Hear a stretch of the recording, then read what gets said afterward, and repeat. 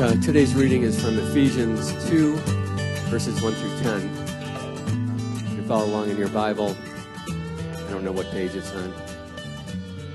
If you please stand, if you can, to honor the word of the Lord.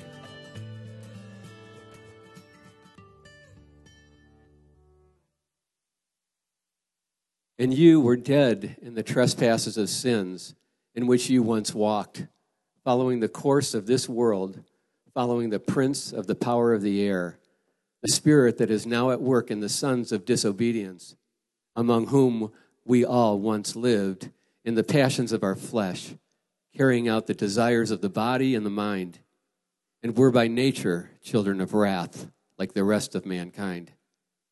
But God, being rich in mercy, because of the great love with which he loves us, even when we were dead in our trespasses, made us alive together with Christ.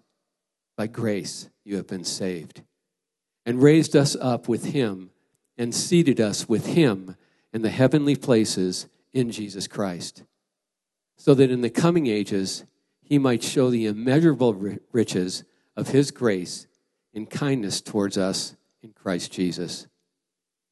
For by grace you have been saved through faith, and this not by your own doing. It is the gift of God, not as a result of works, so that no one may boast. For we are his workmanship, created in Christ Jesus for good works, which God prepared beforehand that we should walk in them. This is the word of God. Please be seated. Thank you, Greg. I appreciate that. Well, if you've been tracking with us the last few weeks, we've begun to look at this little letter by the Apostle Paul to a church in Ephesus that we call the letter to the Ephesians. And I love this little letter because it gives us the big picture of what is going on in the world, what really matters. And if you listen to the news or watch, think of popular culture, we get so excited about things which ultimately don't matter. I mean, like there's a game. Is there a game today?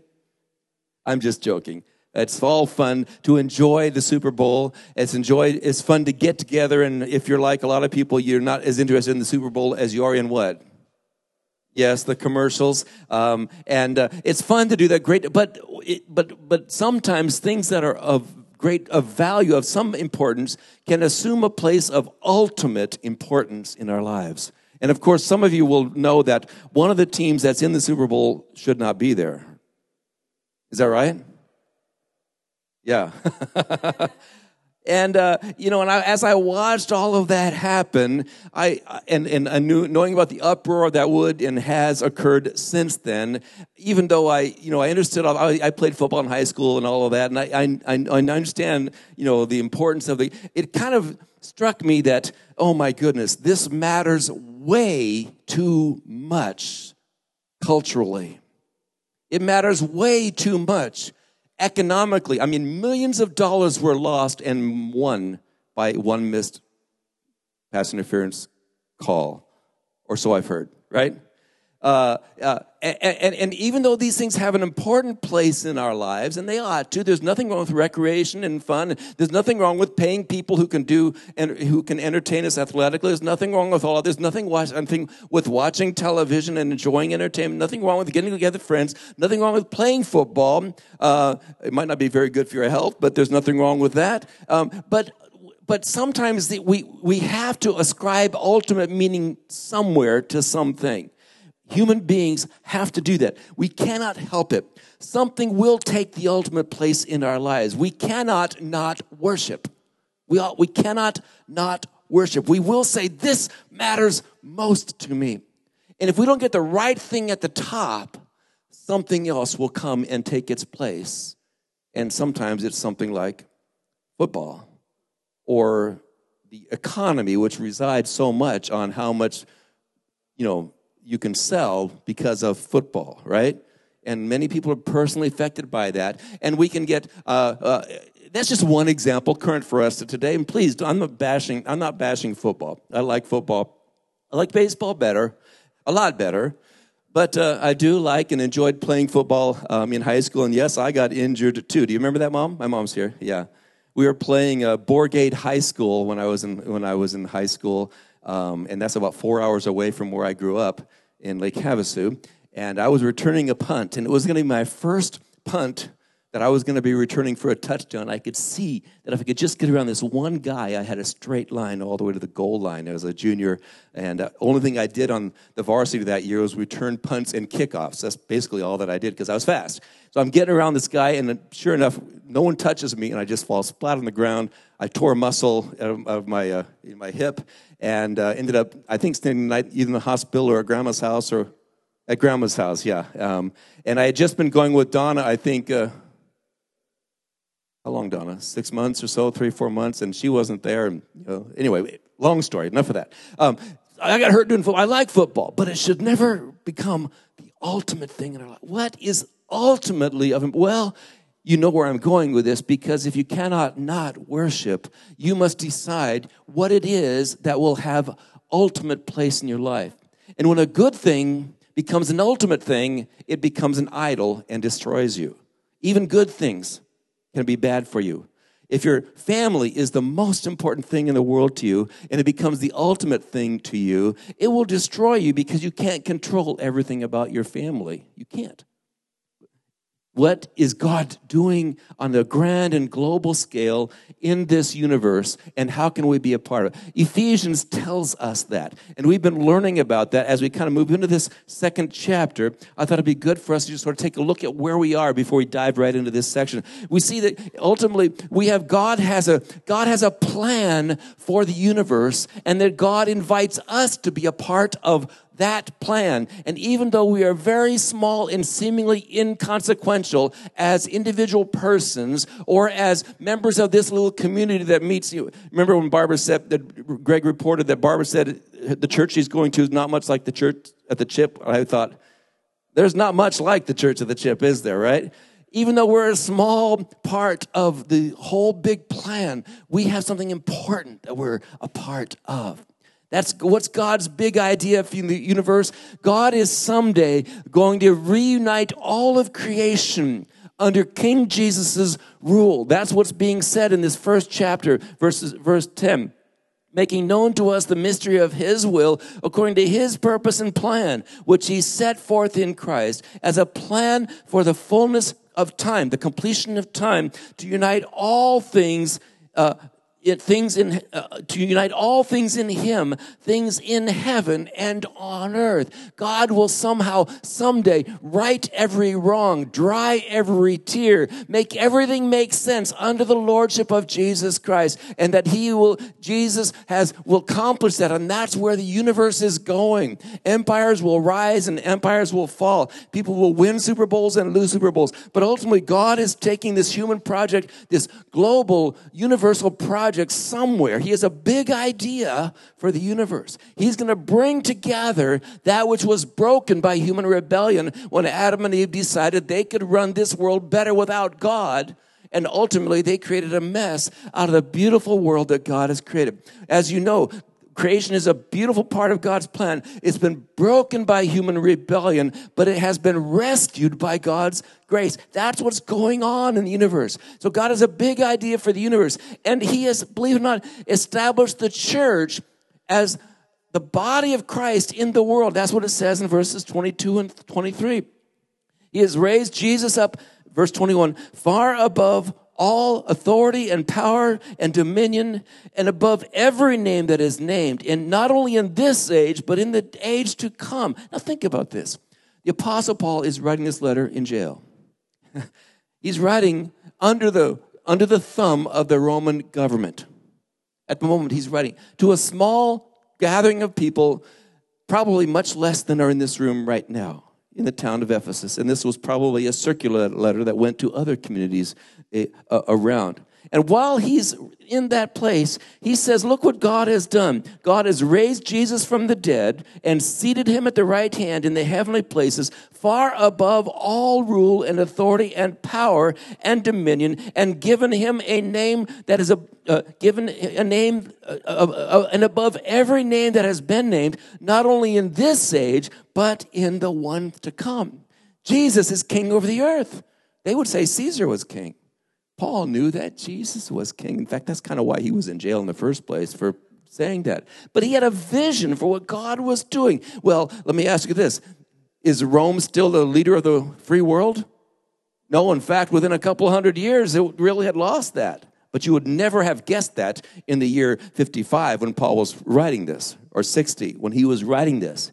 Paul had a vision for what God was doing. And then he goes on to say, and he, that is God, put all things under Jesus' feet and gave him as head over all things to the church. That's ecclesia, church at the chip, that song, ecclesia. That's ecclesia, which is his body, the fullness of him who fills all in on. So God's plan for the universe involves uniting all of creation under the Lord Jesus Christ's rule. And ultimately then, and in the meantime, establishing the church as his body in this world, through whom he exercises his grace and his love and his mercy and his welcoming power. It's a grand vision that God has for the universe. And having talked about the church, he now then goes on, secondly, to talk about God's plan, not just for the whole shooting match, if you will, but God's plan for humanity itself. And so as we move into the second chapter, we see that in the second and the part of the third chapter, Paul begins to talk about God's plan for humanity itself, not just for the whole of creation and all of the universe, but for humanity itself. And what God has done is God has created, as he already hinted in the verses I just read for you, that he has created his church as the means by which he will show his love to this whole world. And the church are the people who are what I would call the new humanity. You see, the Bible teaches us that we have, by virtue of our own rebellion against God, we have become, in some ways, subhuman, less than the true humanity. We were designed to be self-giving, but what are we instead? Self-serving, right? We are assigned to give love freely, my life to serve you. But that's not the natural bent of our lives, is it? It's like, what can you do for me? How can you help me? It happens in personal relationships. It happens in corporate relationships. It happens in governmental relationships. And there's a sickness that's in all, the Bible calls it spiritual death. We become less than fully human. So what God has done by sending Jesus to become the final faithful Israelite, who gave his life for the sake of his people and showed a new way to be human. A new man, it says here. We become a new man, a new human, a new person. And he's doing that by calling individual persons to himself who share in the life of Christ. That's what conversion is all about, and become part of a church family. And so we will see as we look through this text, the chapter 2 and part of chapter 3, as we take a few weeks to go through it, that God is creating a new humanity. And in verses 1 to 10, we see that God has called us to faith in Jesus Christ. And verses 11 through the rest of the chapter, that God has gathered us in love as his renewed humanity. And in chapter 3, 7 and following, God has sent us out as witnesses to the world. Some of you who are actually listening to me heard me say the words called and gathered and sent, which is part of the original song that we sang at the beginning. We are called to faith, gathered in love, sent with hope to share God's love. We are ecclesia. Church at the chip comes directly out of these ideas. God has called a community from within the world, called them to faith in him, and gathered them across boundaries, gender boundaries, across economic boundaries, across ethnic boundaries, creating a whole new humanity, and gathered us in love. That's what chapter 2, verses 11 and following are all about. And then he has then now sent us out, verses 7 of chapter 3 and following, to the world. So we might say it this way. God's plan for humanity. We are called to faith, or we are brought to life by the grace of God. And then secondly, we are united together as the family of God. And then thirdly, we are sent to the world on a mission for God, just like the movie said, right? I'm on a mission for God. None of you saw that, Blues Brothers. Okay. Well, one or two will admit it. Okay, thank you. It's what God has done. We've been brought to life by the grace of God, chapter 2, 1 to 10.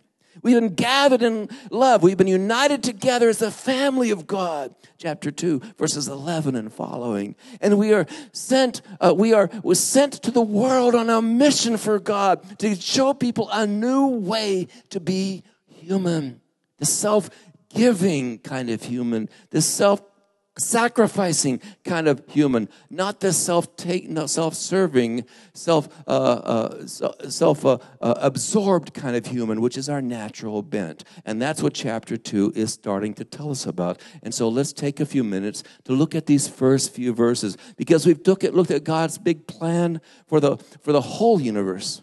And God's big plan for the church itself, a new humanity. But what's God's big plan for you and for me, individual human beings? Let's talk about that for a moment. Notice what it said as Greg read it for you. He speaks to them and he says, and you were dead in your trespasses and sins. Verse 4. But God, being rich in his mercy, because of his great love, has made us alive together with Christ. Well, what does that all mean?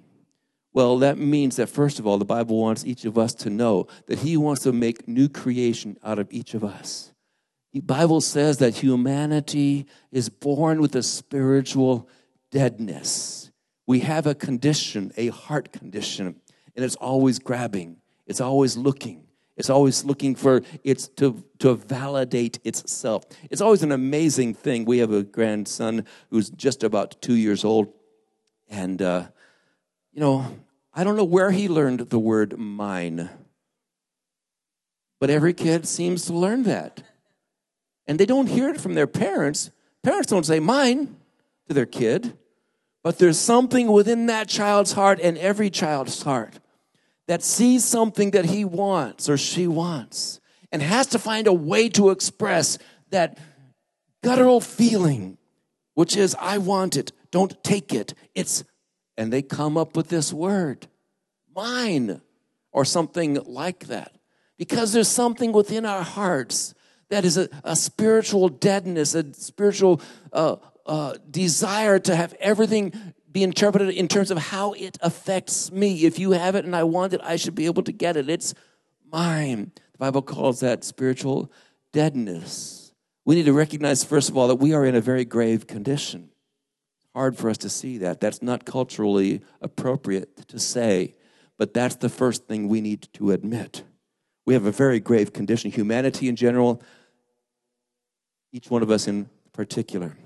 Some of you have received difficult diagnoses at one point or another, and the doctor had to say to you, I hate to tell you this, but this is the truth about your life. And as long as you were in denial and didn't accept it, you wouldn't do what needed to be done. But hopefully you came to your senses and you said, if that's the truth, what do I need to do? With regard to our spiritual selves, the Bible teaches us that we are born in a grave condition. We see it in our children, but we also can feel it in our hearts. Oh, we're quick to point out the sin in other people, the selfishness in other people.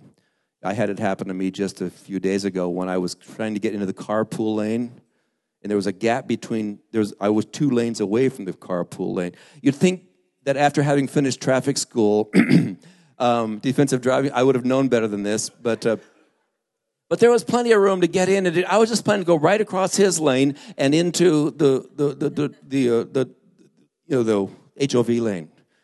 So I wasn't going to slow him down, but he got really mad.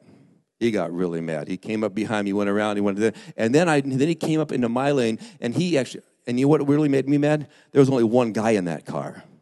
And it was a time when he wasn't supposed to be in there, right? And right at that moment, he decided to slow down, and he decided it was a good time to wash his windows. Now, I'm going to remember this. You know how I know he was washing his windows, right? My whole car gets full of water, right? Because he's spraying his windshield right in front of me. Then he goes back into his lane. And I got mad at him because he was so selfish. But what was it? I had already done the same, hadn't I? That's a little story that your preacher should never have confessed to. It indicates what is so true. As Solzhenitsyn said in a famous lecture long ago, the lines between good and evil go directly across every human heart. Yeah. We have to recognize our grave condition, that we are dead in sin, it says. We are dead in sin. To be dead in sin is to suggest that we are absolutely helpless as a dead body. We cannot change ourselves. And that we are therefore enslaved, he says. You followed the ways of this world, the rule of this air, and the ways of the flesh. And here we see that he's talking about the fact that we are all enslaved to worldliness and to the devil himself and to the flesh. It says it right there in that text. We follow. We can't help it. We're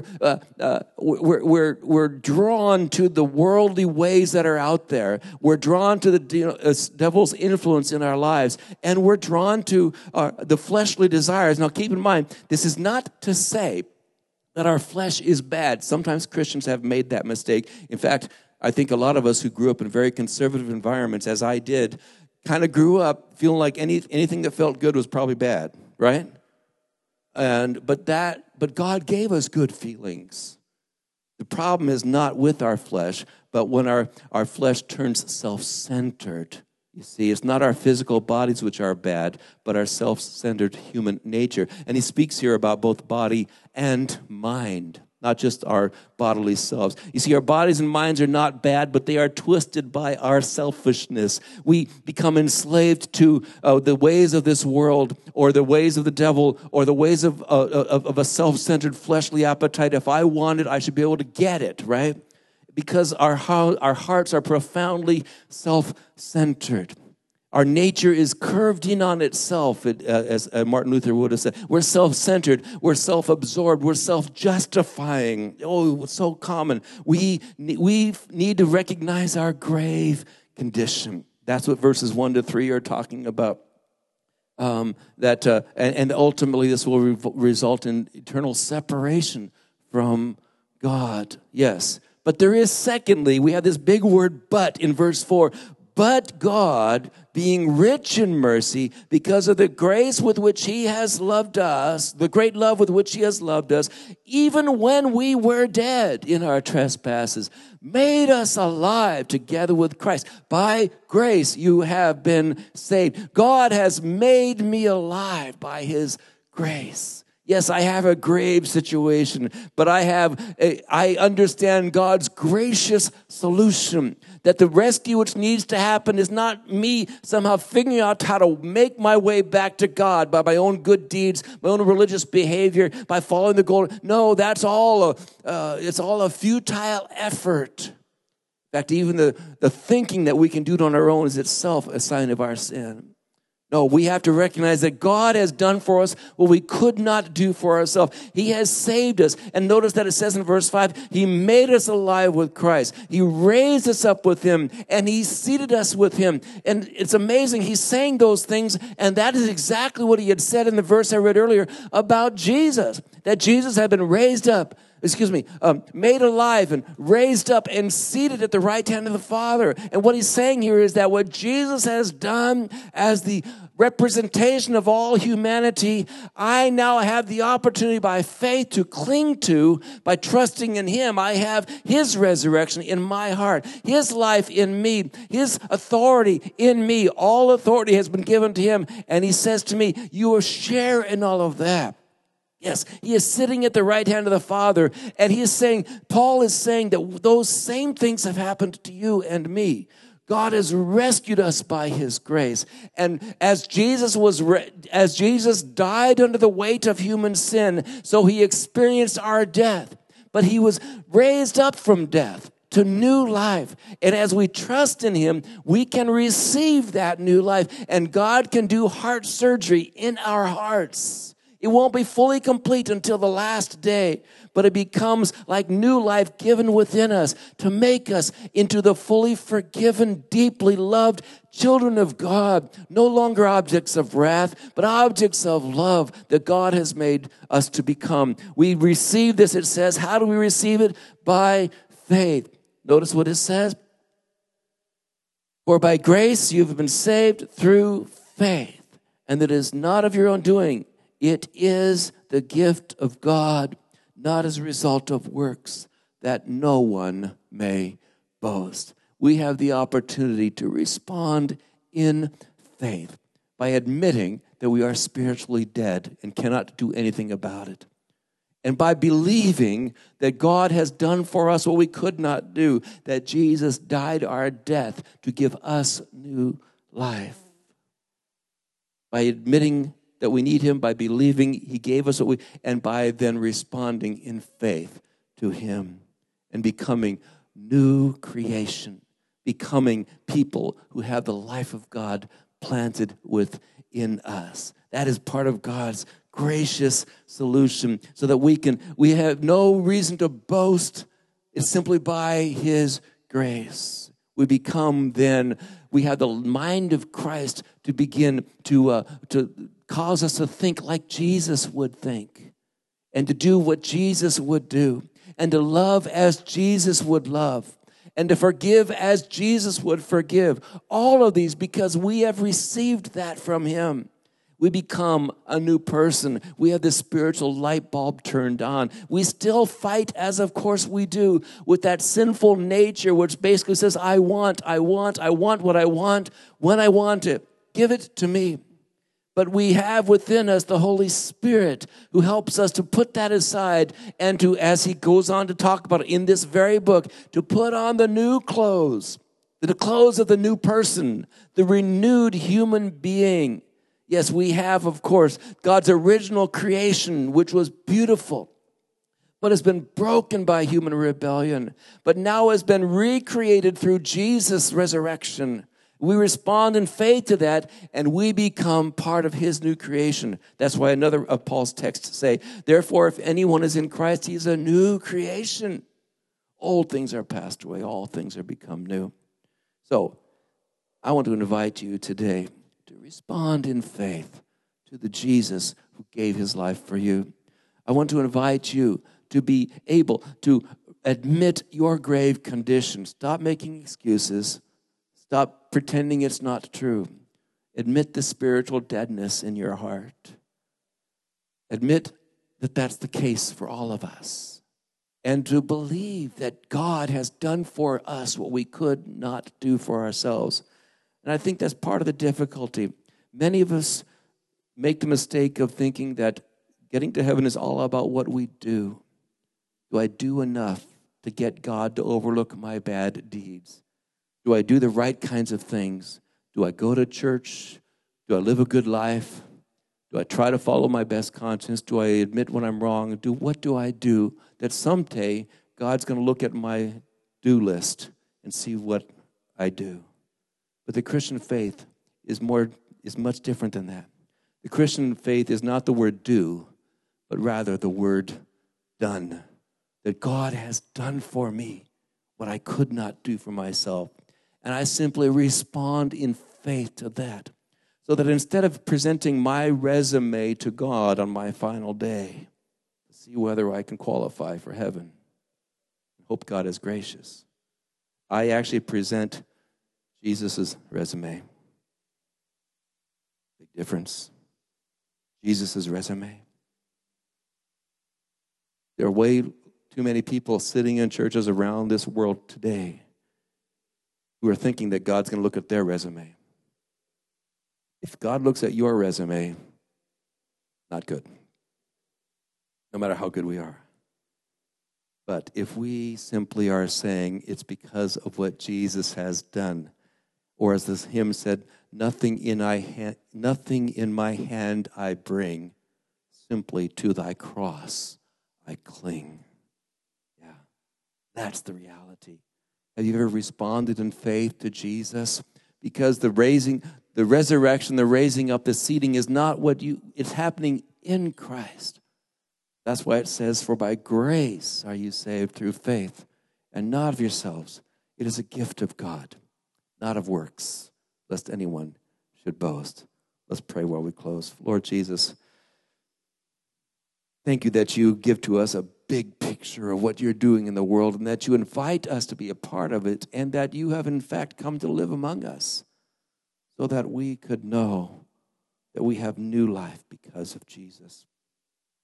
Help us to simply come to you just as we are, and not to hold our list of good deeds as if you're looking at that, but rather simply trusting in Jesus Christ.